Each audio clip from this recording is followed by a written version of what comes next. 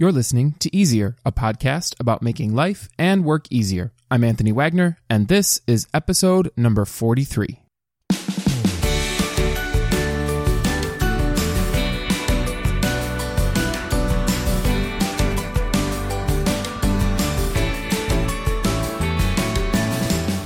Each Wednesday, we'll embark on a journey together to discover the best tips for living and working more simply. I believe that when things are easier, we have more time for what matters most. This week, we're talking about social media. It's going to be a little bit of a more serious topic, but it's nonetheless important. Did you know that social media is designed to keep you hooked for as long as possible? Let's talk about social media addiction and how to beat it. Let's get started.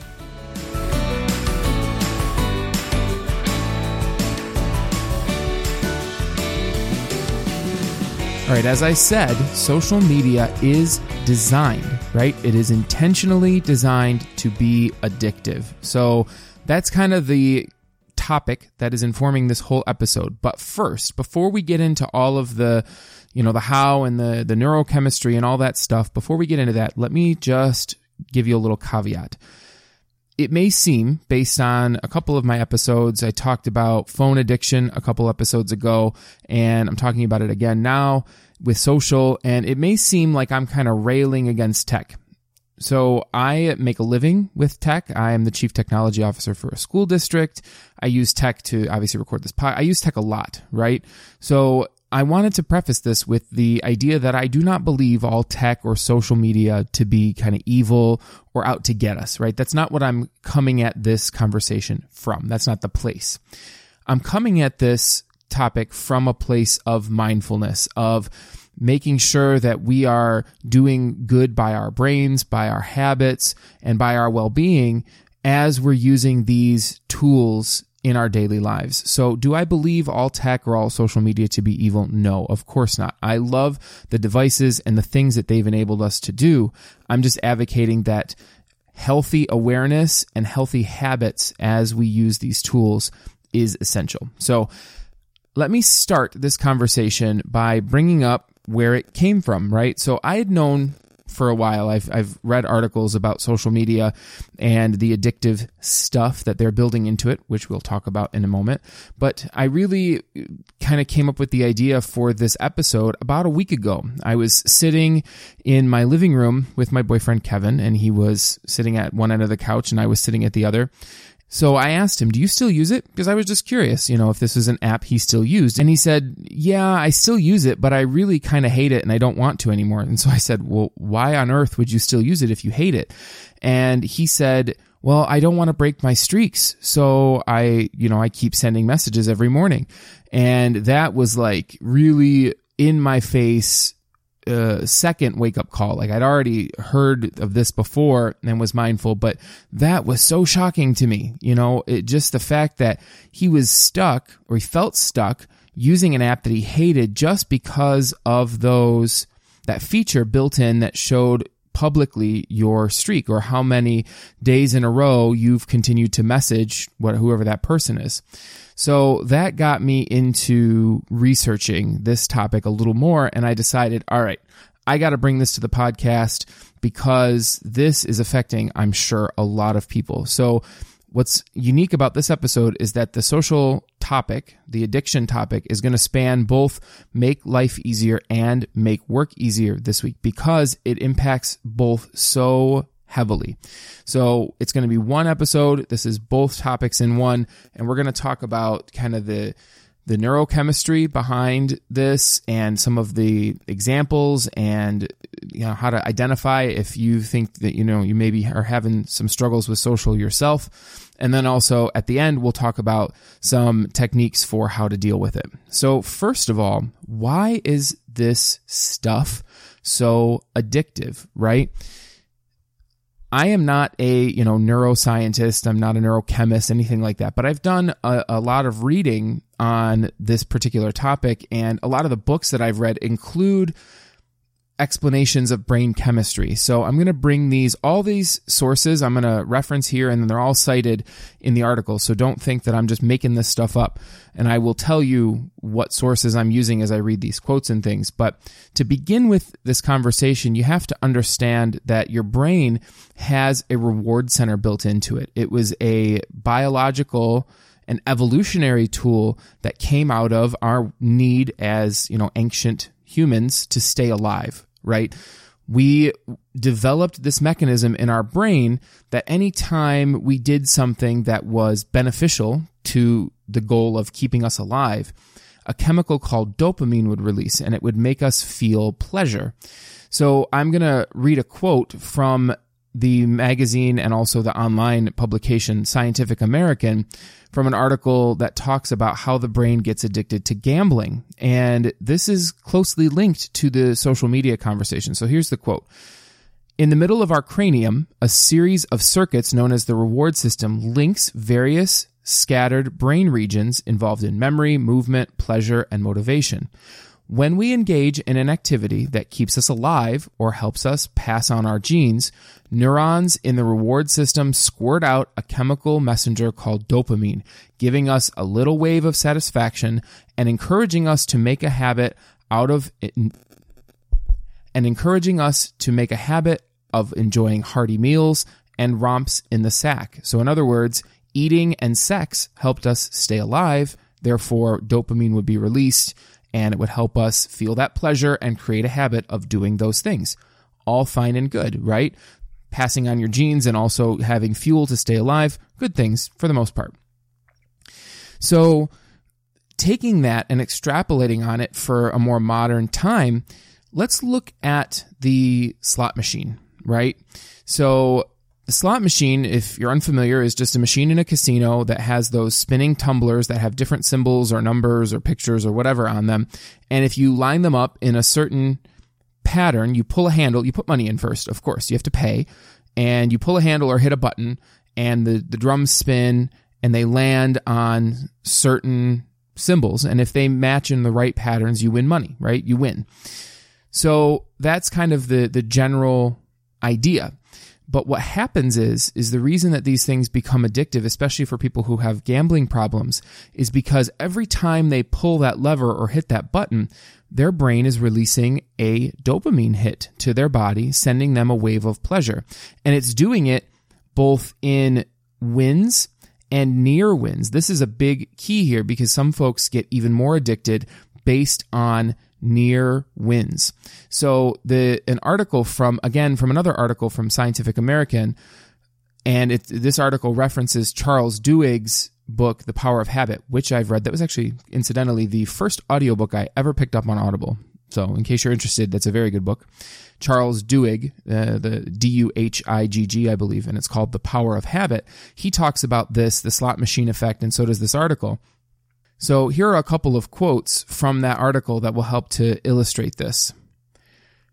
First, people with gambling problems get a mental high from the near misses, which is probably why they gamble for so much longer than everyone else, because the near miss triggers those habits that prompt them to put down another bet. In other words, when the machine spins, like you put the money in, pull the lever, and the machine spins, and you get 7, 7, slow, 7, oh no, cherry, right? And it's not 7, 7, 7.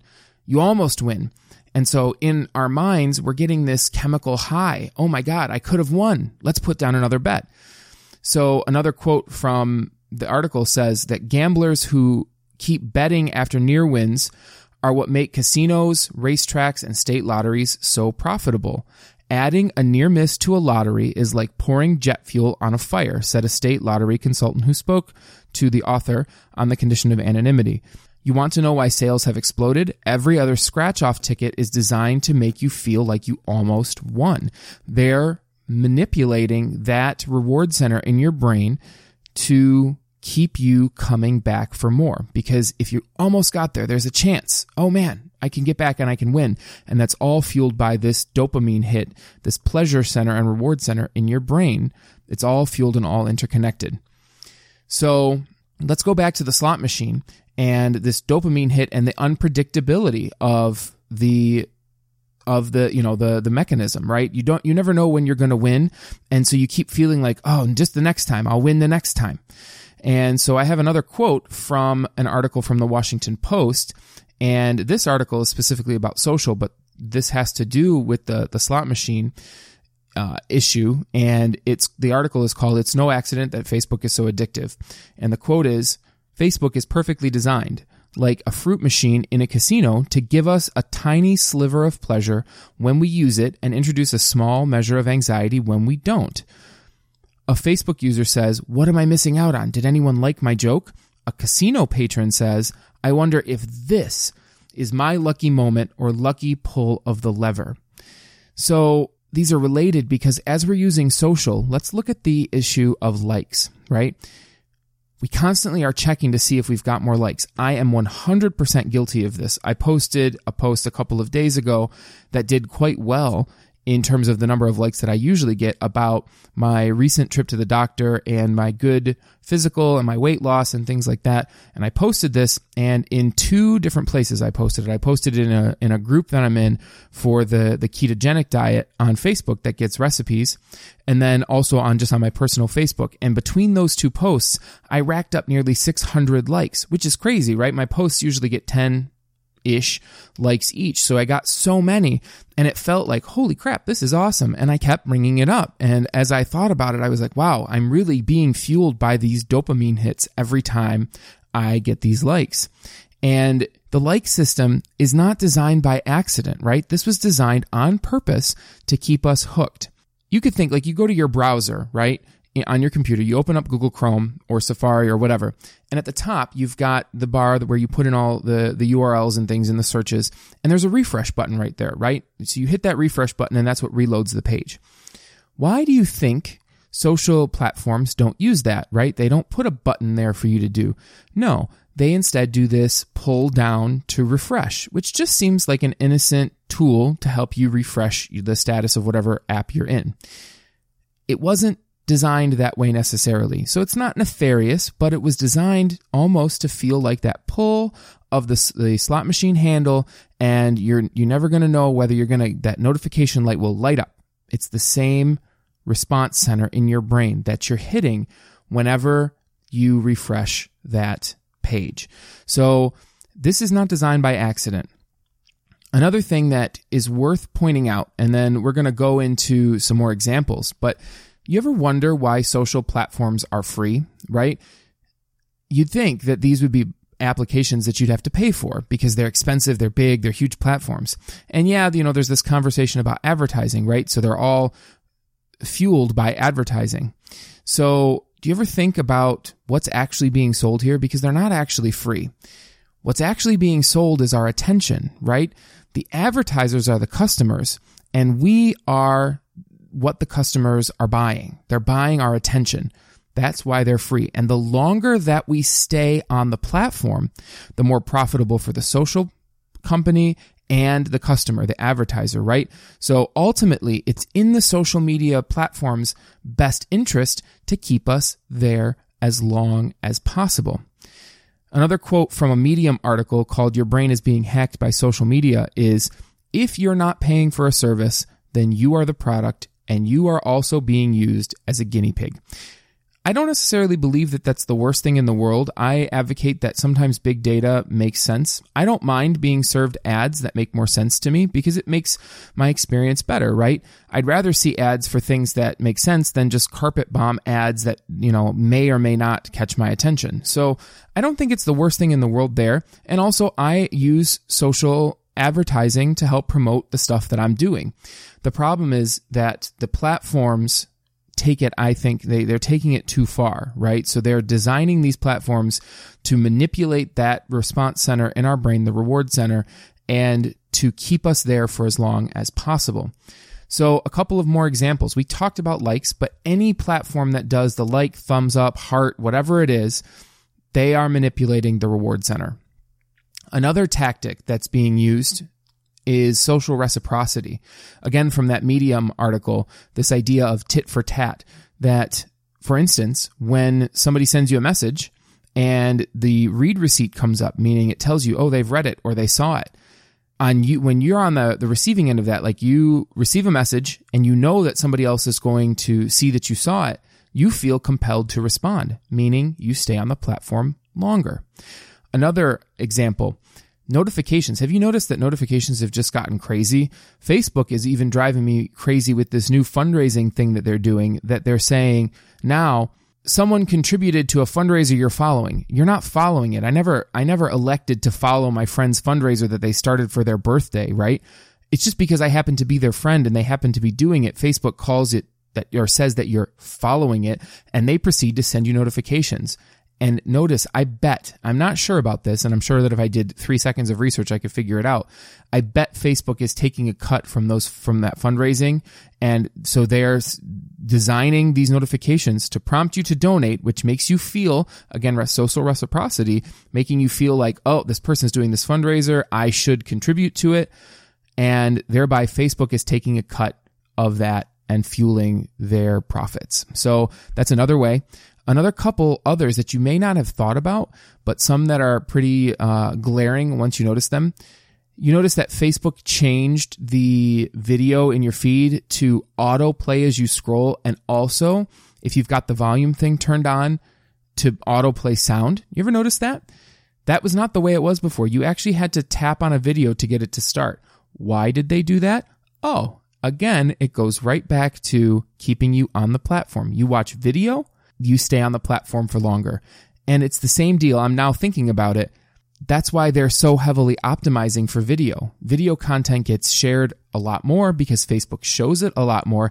And I'd be willing to bet, this is something I just noticed as I've been talking about it, I'd be willing to bet that they prioritize video over picture content or text content because, again, it keeps you there longer. If you're going to just scroll past an image and read the headline versus watch a 2-minute video, oh, surprise, you're on the platform for longer.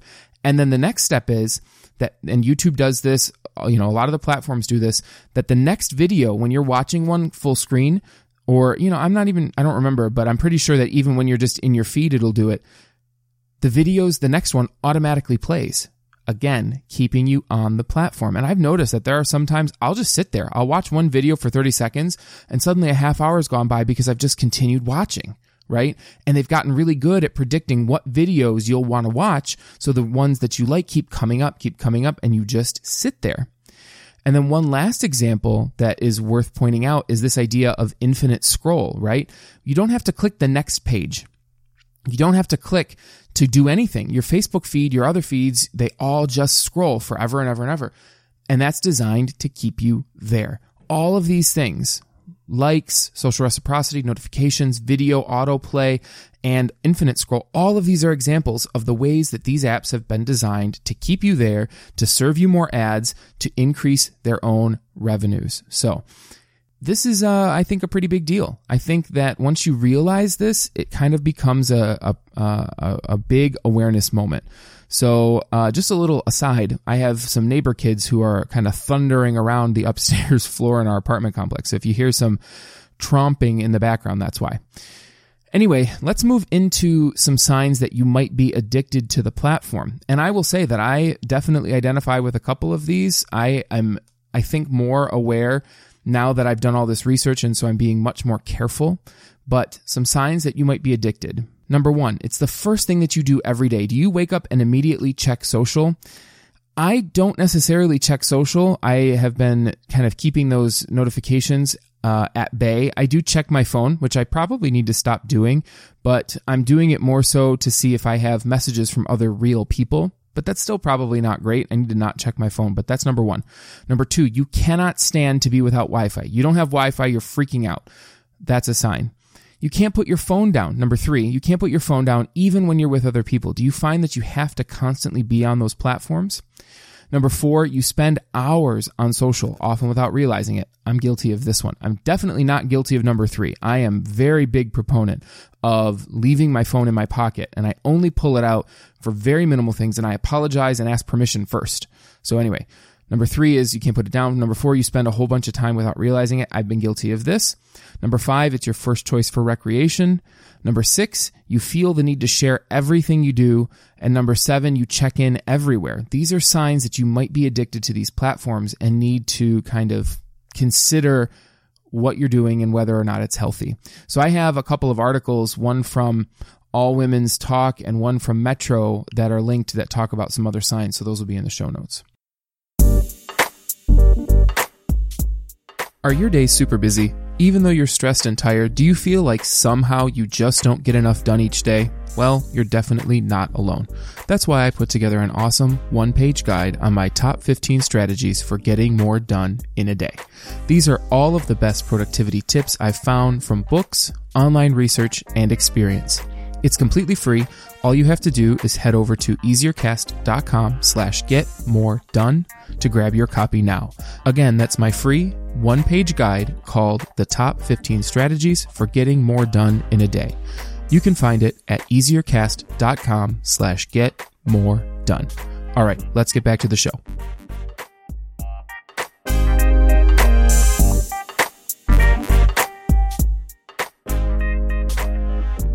So let's move into what to do to deal with this problem. What are some things that you can try to help you avoid this type of addiction?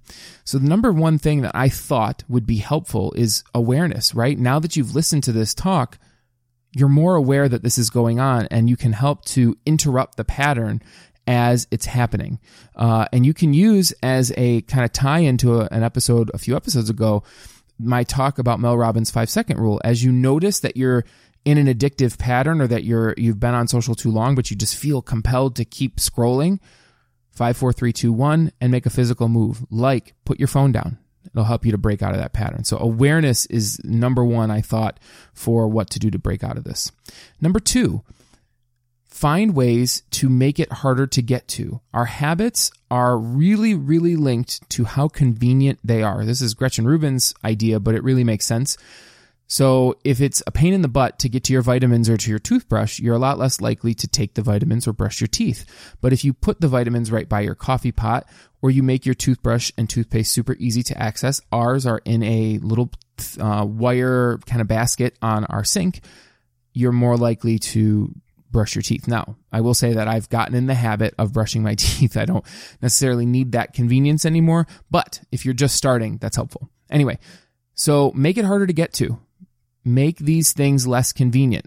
As I was recording this episode, as I was planning for this episode, I had the realization that I need to do this too. I need to walk the talk. And something that I do, which I think is just crazy, and it's really been bugging me, something I do, especially at work, I'll take a break, right? And I will load up Facebook. And sometimes I flip to Facebook without even realizing it. It's like the seatbelt habit. You get in the car, you throw on the seatbelt, and you don't even realize you did it until you're 10 minutes down the road. I talked about this previously, but I have an icon, a shortcut in my favorites bar for Facebook, and I just habitually click that icon. And I've done it to the point where it's such an ingrained habit that I will click Facebook, scroll for however long, close the tab, and immediately out of habit, click Facebook and reopen it. And I started noticing, holy crap, I just closed out of this. Why am I reopening it? So as I was planning this episode, I was like, you know what? I need to walk the talk. And I deleted that shortcut. So now I have to actually type in Facebook into the URL bar to get to it. So that's one, is to delete shortcuts. Delete the shortcut from your phone, from wherever, and make it harder to get to. Another one is to disable or better control your notifications. I talked about, I believe in last week's episode, about the app called Daywise, and this is an app that I use on Android to help control my notifications, but there's a whole bunch of ways to control notifications. You could use Do Not Disturb, there are apps for it, or you can just outright disable them. If you don't have the notification tempting you, you will access that app a lot more. Another strategy you can try, this is one I stole from Gretchen Rubin's podcast called Happier, her podcast Happier.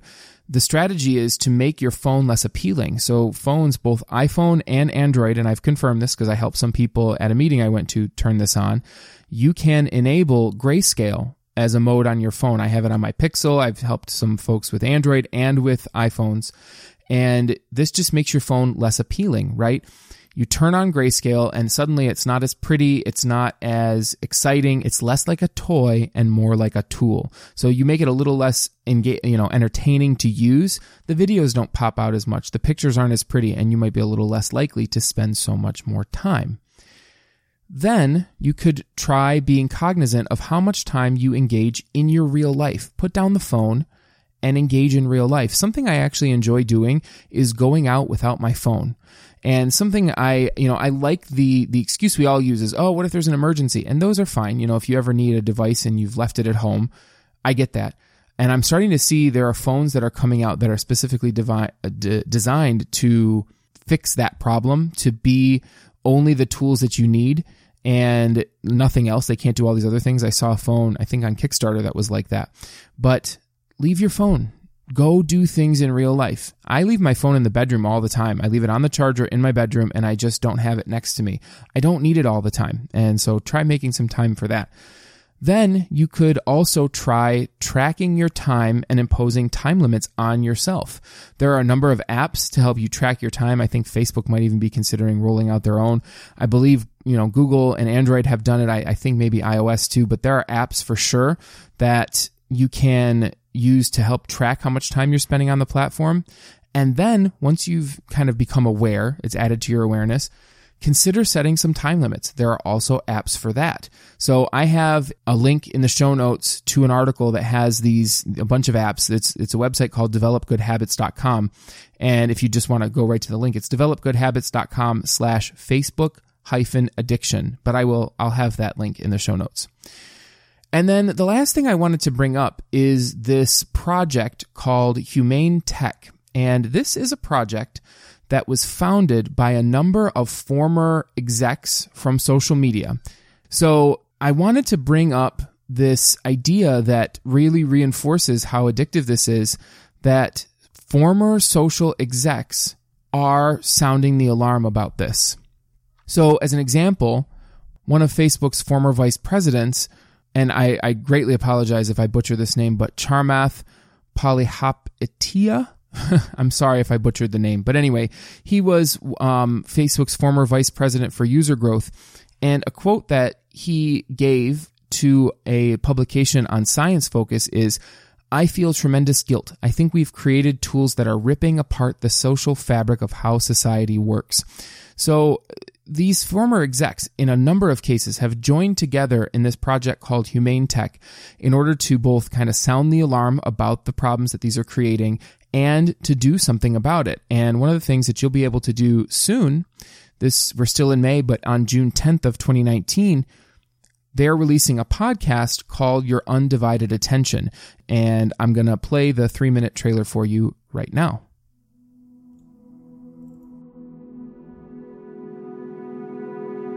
I want to convince you that technology is its own force that's pushing our culture in a very specific direction. I'm on Instagram a lot. I'm just not present. I always spend half an hour just looking at the same stuff again. And we can predict what that direction is. It's like we're living fake lives. It's like mindless. It starts to mess with your head. Pretending. We're constant pretenders. And we can steer it in a different direction before it's too late. I'm Tristan Harris, a former design ethicist at Google. And I'm Asa Raskin. I helped build the open web at Mozilla and invented the infinite scroll. As former tech insiders, we've seen and designed technology that hijacks our attention. But the problems go deeper than that. Technology can shape our thoughts, it can stoke feelings of envy, hatred, and social isolation, it can sow division, it can tear apart our shared sense of reality. These are all aspects of human downgrading, when technology dominates increasingly different parts of human nature. Human downgrading is the climate change of culture, slowly pulling our thoughts, emotions, and what we think and believe on a daily basis in a more divisive direction. And like climate change, the result will be catastrophic. Except unlike climate change, only 1,000 people in Silicon Valley have to change what we're doing. In fact, we have yet to meet a single person in Silicon Valley who wants these outcomes, which means we're all actually on the same team.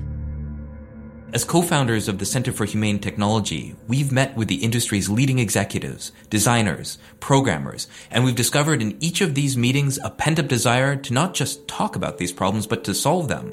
That's why, on June 10th, we're launching a new podcast called Your Undivided Attention. On Your Undivided Attention, we'll radically reimagine our technology ecosystem. We'll spark a conversation about how we can flip this from a race to the bottom to a race to the top. And to get there, we'll invite leading experts on human nature, the people that are most sophisticated about how we work. We'll talk to magicians, hypnotists, evolutionary biologists, the founder of the Human Potential Movement of the 1960s. We'll talk to people who study the dynamics of cults, to experts on children's development, conflict mediators, experts on election hacking around the world. There's no question whether Silicon Valley is sophisticated about technology. But what's been missing isn't more tech or better tech. The thing that's been missing is sophistication about human nature. E.O. Wilson, the father of sociobiology, said, "The real problem with humanity is that we have Paleolithic emotions, medieval institutions, and godlike technology. We need to embrace our Paleolithic emotions, uplift our medieval institutions, and give us the wisdom to wield our godlike technology." And that's what we'll be exploring on Your Undivided Attention. Our podcast premieres on June 10th. Subscribe today on Apple Podcasts, Google Podcasts, or wherever you may listen. So I think that show sounds excellent. I am definitely going to be listening myself, and I would highly encourage you to do so. I think it's going to provide a lot of insight into this problem, some strategies, some stories that really will help to make it resonate. So I look forward very much to listening to that podcast and to being more careful about my social media use.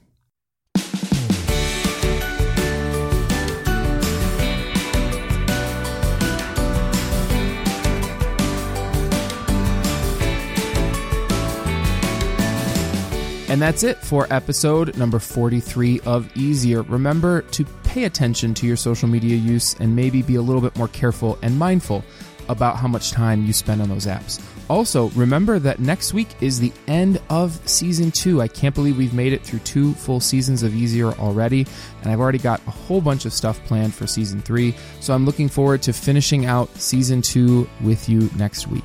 Do you have any tips, techniques, or tools for making life or work easier? If so, email me at podcast@easiercast.com or leave a comment in the show notes at easiercast.com/43.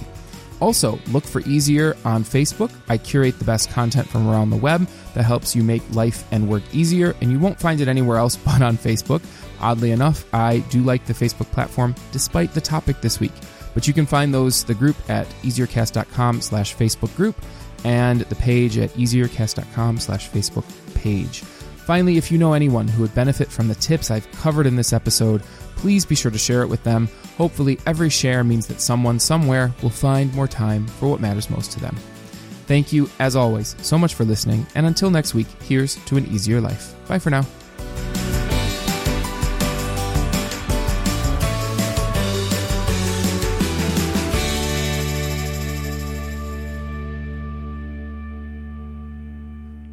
There are some geese. I don't know if you could hear that, but there were geese. Anyway,